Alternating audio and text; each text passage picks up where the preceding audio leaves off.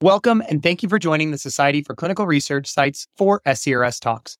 I'm Jimmy Bechtel, the Vice President of Site Engagement with the Society. SCRS Talks allows our partners and those that we work closely with to take a few minutes to address issues of industry concern, share exciting achievements, and to learn overall more about our community. Today, we have Ethan Seville, the Manager of Customer Engagement and Strategic Solutions with Slope, here to talk with us about the state of sample management and how clinical research sites are managing their samples and some of the solutions that Slope might be able to bring to this space. Ethan, it's great to have you with us here today. We'd love to learn a little bit more about you, your current role, and a little bit more about Slope. Sure. Thanks for having me, Jimmy. My name is Ethan, and actually my background is exclusively in clinical research. I started as a research coordinator fresh out of college and, like most people, fell into the industry. I think that's the most common thread you hear from anyone in research. I was a research coordinator because that's the first job I found outside of college with a science degree, and started actually in ophthalmology doing clinical trials, doing everything from drawing blood to processing samples to negotiating budgets and being a regulatory coordinator, travel coordinator, and all the complexity that comes with the job of a research coordinator. From there, I moved into the rare disease world. So a bit of a level up in terms of complexity of studies, more samples, more protocols, more chaos to go with it. Because at that time, I actually heard of Slope. I met the founders at an ACRP conference, actually, and became a Slope user. So for a couple of years, I used the platform extensively and got really familiar with it. And I really did fall in love with the fact that it was a platform that worked for sites enough to join the team in 2020. I've been with the company since, and I've gotten to grow with it as Slope has grown, helping sites and helping our sponsors and CROs, all of our partners, tackle this really big issue of sample management. So coming from the other side of the world, I'm painfully familiar with the chaos that comes with the status quo of sample management. It's really exciting to be able to give back and give teams a tool that actually works and actually fixes problems like it did for me to our teams today. Well, I love that, Ethan. I think it's so important in our industry for us to experience from that side exactly some of the things that you had mentioned. I share a similar background to you. Went into research right out of college, so I was able to bring some of those firsthand experiences to the work that I've done previously in my career, as well as, of course, most importantly, what I'm doing now with SCRS. So I think that goes a long way for the development of solutions like this. And, getting into that topic a little bit, sample management is really one of the core components to clinical trial execution. We can't do a whole lot without our samples, and they obviously have a huge effect on the data that we're collecting as part of that trial. So talk a little bit about the other components of execution that might play into that sample management, and how does that management then impact some of those downstream trial operations? Yeah, absolutely. And I like to look at sample management as kind of the meat of the execution sandwich. It's that middle meatiest part that usually has the most complexity and the most places that things can go wrong. But you have to look at both sides of that sandwich from the start. I really like to think of inventory management as the first step in sample management.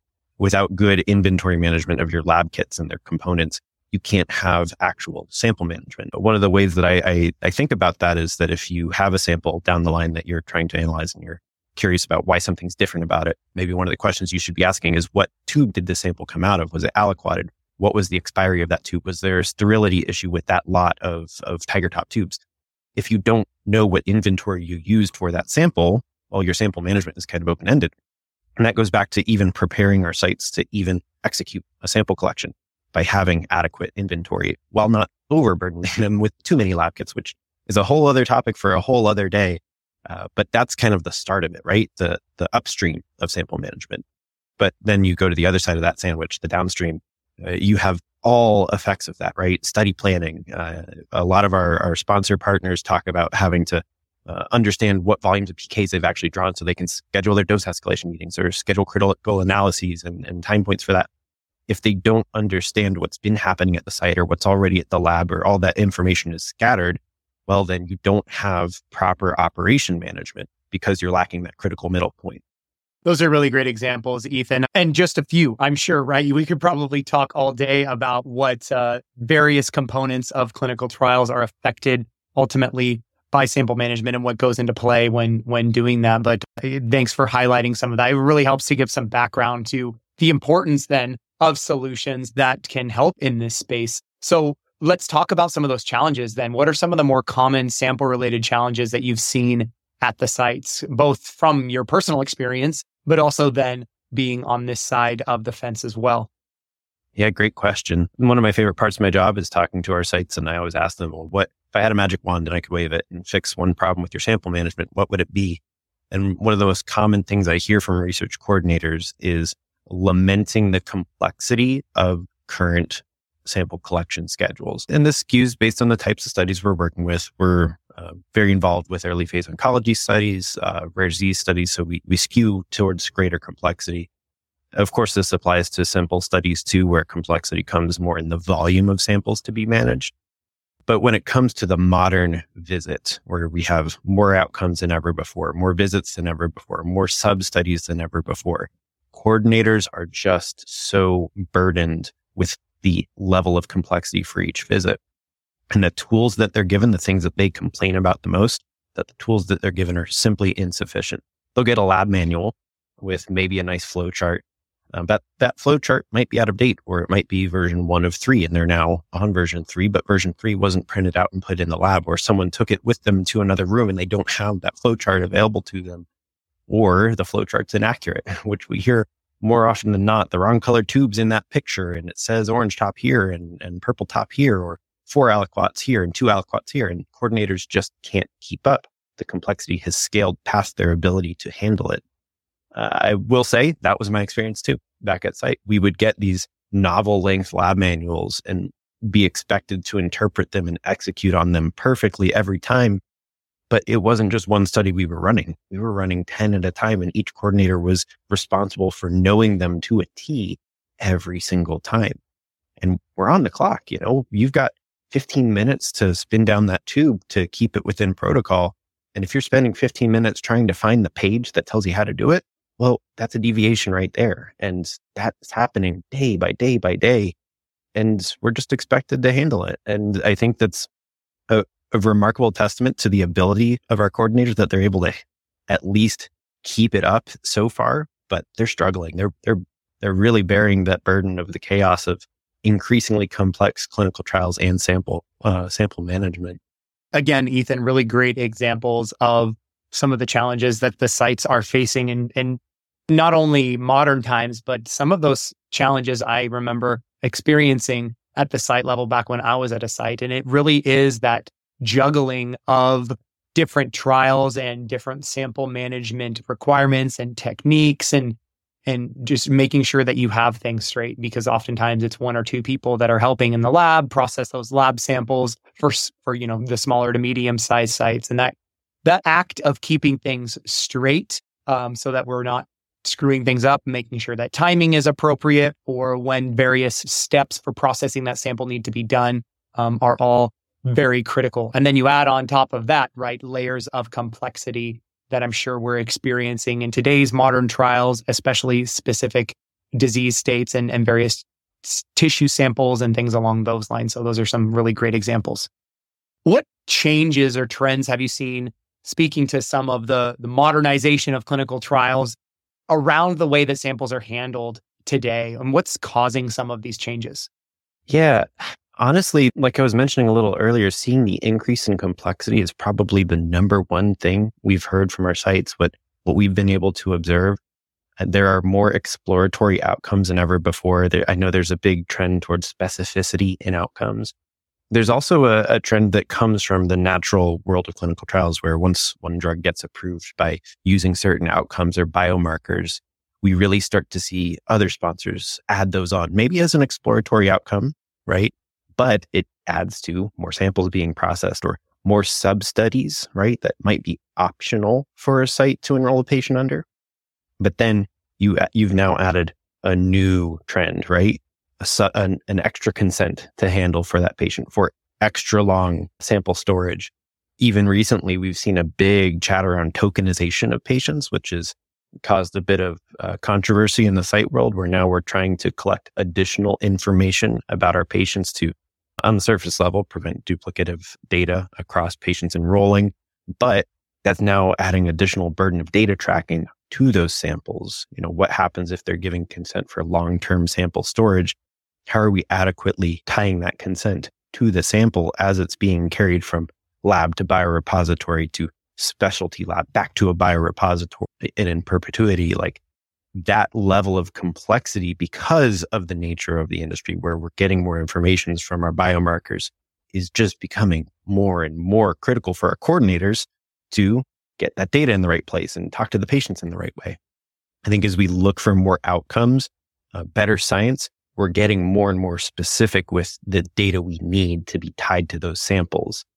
And that trend's only going to continue, right? As the science advances, we're going to get more specific with our sample management. So what impact that has for our sites, of course, is pretty obvious. They're going to need to be able to keep up with that. They're going to need to be able to collect that data properly and have the tools they need to manage it. You know, if you think about the process of consenting a patient today, it's supposed to be ongoing and continuous as the study goes on. But the patient is not going to really think about the fact that if they gave consent for a sample to be stored in perpetuity, and now that test has been changed, or they're looking for an additional outcome, maybe they've finished dosing in that study a long time ago. Well, now we have an additional layer of communication that's required from that site to get back in touch with that patient. Hopefully they've not been lost to follow-up. To have that layer of communication is going to be key. That again, another burden, another job that's being put on our sites. Our sponsors are ultimately going to be accountable for that too, making sure that they're keeping up with their end of the deal. But it's just another layer of complexity that comes by advancing science. I couldn't agree more, Ethan. It is really interesting. And if I was to summarize what you said, it's a complexity, right? So we're talking about the types of samples that are being acquired from patients, as well as their scientific questions that we're using those to answer, but also a quantity, right? Because you start to look at the standard sort of, like you mentioned, trial related sample collections and then optional sub-study related sampling. I remember back at the site, we were doing a C. diff trial where we, gathered the patient's post-vaccination samples, but also there was an additional component that the patients could opt into that required some extraneous processing and additional draws for those samples. And we kept them in the freezer forever and then we shipped them out in batches. So it was like this added, like you had highlighted, layer of complexity as just one example. And I know that's one of several different kinds of forms that can take. But again, also thank you for sharing the impact on the site, because you're 100% right. It affects their ability to execute that trial, and it affects the amount of resources that is required of them. And ultimately then is something the sites have to consider when it comes to their financial management as an organization. No, exactly. And those are the exact type of scenarios where we see problems tend to pile up for sites because it's not part of the day-to-day task. You mentioned batch samples shipping, especially for a sub-study. That's likely not going to be in the monitoring plan for an every monitor visit checkup, right? That'll be hey, once we get to that point, we'll handle it. And those are the places where our sites bring up the most red flags, because they're saying, hey, well, we don't have time to handle it on a day-to-day, but if we don't address those issues early on, they're going to pile up. And now we have 50, 100, 150 samples in that freezer with very little accountability around them. How many sites have sample storage plans and SOPs? Really few, unless they're in a really large hospital or academic institution. Their freezer storage is really just what's in the freezer now is what we have. And when we need to find it, we'll open that freezer door and look through it. It's a really, really big challenge for sites. And when it's not part of the main study, when it becomes optional, that means it's going to fall on the back burner. There are too many other urgent things for sites to handle. So it's a really, really big place where sites are even opening themselves up to risk and regulatory risk simply because it's not an urgent problem. It'll become urgent down the line only after time has passed. It's a really challenging thing. Absolutely. It's such an interesting, I don't know if paradox is the right word, but interesting paradox for these sites. It's one of those things that falls into that category of you kind of don't know what you don't know when it comes to SOP and policy development related to that. You can do your best to have policies and SOPs in place based on that specific protocol and what would be required of you for that. And then, of course, based on the regulations. But until something happens, unfortunately, a lot of sites don't really think in preemptiveness around those challenges that they might face. So getting your policies in place, because a lot of what we look at in clinical trials is far outside of what one would consider as normal clinical sample collection and sample management. So even someone who's worked in a lab for 10 years would very likely encounter some really unique nuance as it pertains to clinical trial sample management and things like, PK samples and some of the ways we handle our tissue samples, and even just the way we process and store, fluid samples is just so unique in clinical research. So there's a lot to it, but I think the key takeaway, right, from one of your explanations there, Ethan, is spend time reviewing and make sure that you have your policies and SOPs in place that would pertain to the management of those samples in that clinical trial. Yeah, absolutely. I think sites live and die by their SOPs, of course. SOPs are typically seen as instructions and things to train. But if I could give advice to sites, it would really be to take control of your SOPs. Don't make SOPs reactionary. It's just a thing that you had to do because you had a CAPA issue and you had to write a new SOP. Not Sure. that that's ever happened for sites, but to be proactive and look to see how you can take control. You know your site best. You know your coordinators best. You know your patients best. You know your sphere. Take control of that. Write SOPs that empower you as a site to do your job best. So if that's an SOP with regards to sample management, perhaps you've invested in a system to manage your samples, or you've made use of other tools. Obviously, I'm familiar with slope sample management tools, which we do have available for sites to use specifically for that reason. But whatever you're doing, write an SOP that says, at our site, when we collect samples, this is what we're documenting. This is how we document it. This is the process that we follow to ensure samples go to the right place. So when you have lab manuals that come in, and your sponsors give you these lab manuals that don't have good enough information, don't have good enough instruction, you have something to go back to and say, hey, listen, here are our approved SOPs that have led us to be a successful site with a 0% sample missing rate or 0% delivery issue. Here's how we've done it, sponsor. This is what we need from our labs and your labs. Because the thing that sponsors don't hear often enough is feedback from sites on these lab manuals. Typically, what happens is sites would complain to their CRA, or they'll get stuck in these help desk loops from the labs that don't get that feedback to where it needs to go, which is protocol designers and ClinOps managers and the people who can actually influence the way that the study is being managed. The very beginning, sites need to be advocating for themselves, using their SOPs as that backbone to say, listen, we know how to manage samples at our site. Here's what we need to be successful. Here's what we've learned how to be successful. Let us do our job, sponsors. And obviously, it's very reductive for me to say, just write an SOP and everything will be better. The point is that if sites advocate for themselves and use documentation like their SOPs as the foundation for that conversation, we can actually make some headway in the industry of streamlining sample processing and leveraging technology that harmonizes inventory management into sample management, into sample logistics, and puts power back to the users and keeps that chaos at bay.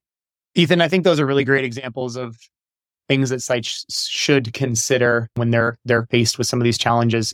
Again, you gave some good examples there, but did you have any other advice for sites who might be grappling with some of the challenges that you've mentioned? Yeah. In addition to just being your own advocate, talk to other sites. We have an advantage at Slope of having a large site network, but one of my favorite things is to hear how sites have told each other, like, hey, here's what we did. We're working on these studies in this indication, and this is what we found to be really helpful for us. Let us share with you that. Sites aren't really competitive with each other. We work in a collaborative industry. So that sort of site to site help is really a big thing that I can't stress enough. That for me as a coordinator, getting in touch with fellow sites that were running the same studies, if we were having problems executing on a certain thing or problems with, biopsy processing that was really, really complex and we couldn't quite nail down the logistics of it, talking to another coordinator at another site was more helpful than a lot of the training we received from the lab because they were the ones that were dealing with the same problems.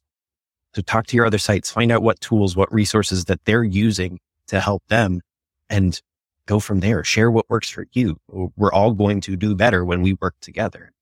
And it's a great piece of advice, Ethan, and one that I think we cannot remind our community about enough is that there's other sites here. There's communities within SCRS as a good example, or within, as you had mentioned, those that are using a specific piece of technology or a solution and user groups along those lines as well. So I think those are really great examples. Thanks for sharing those.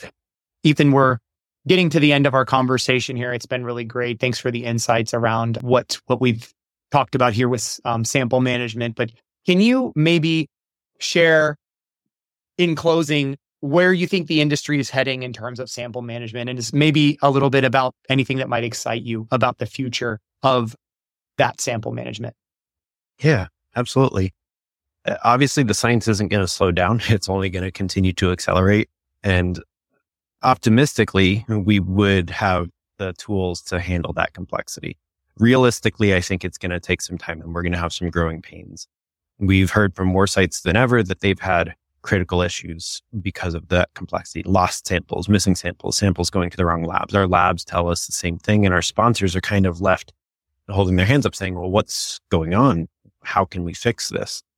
The good news is we're hearing from more sponsors than ever that they have end-to-end sample management teams and initiatives to get to the root cause of the issue.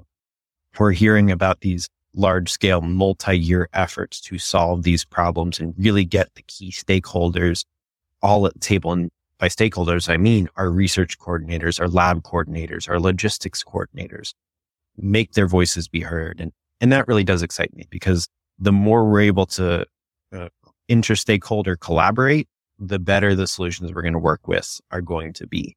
And that hopefully that trend continues in the next few years, so we can not just handle the complexity, but come up with solutions that are future-proof, even as the science continues to grow.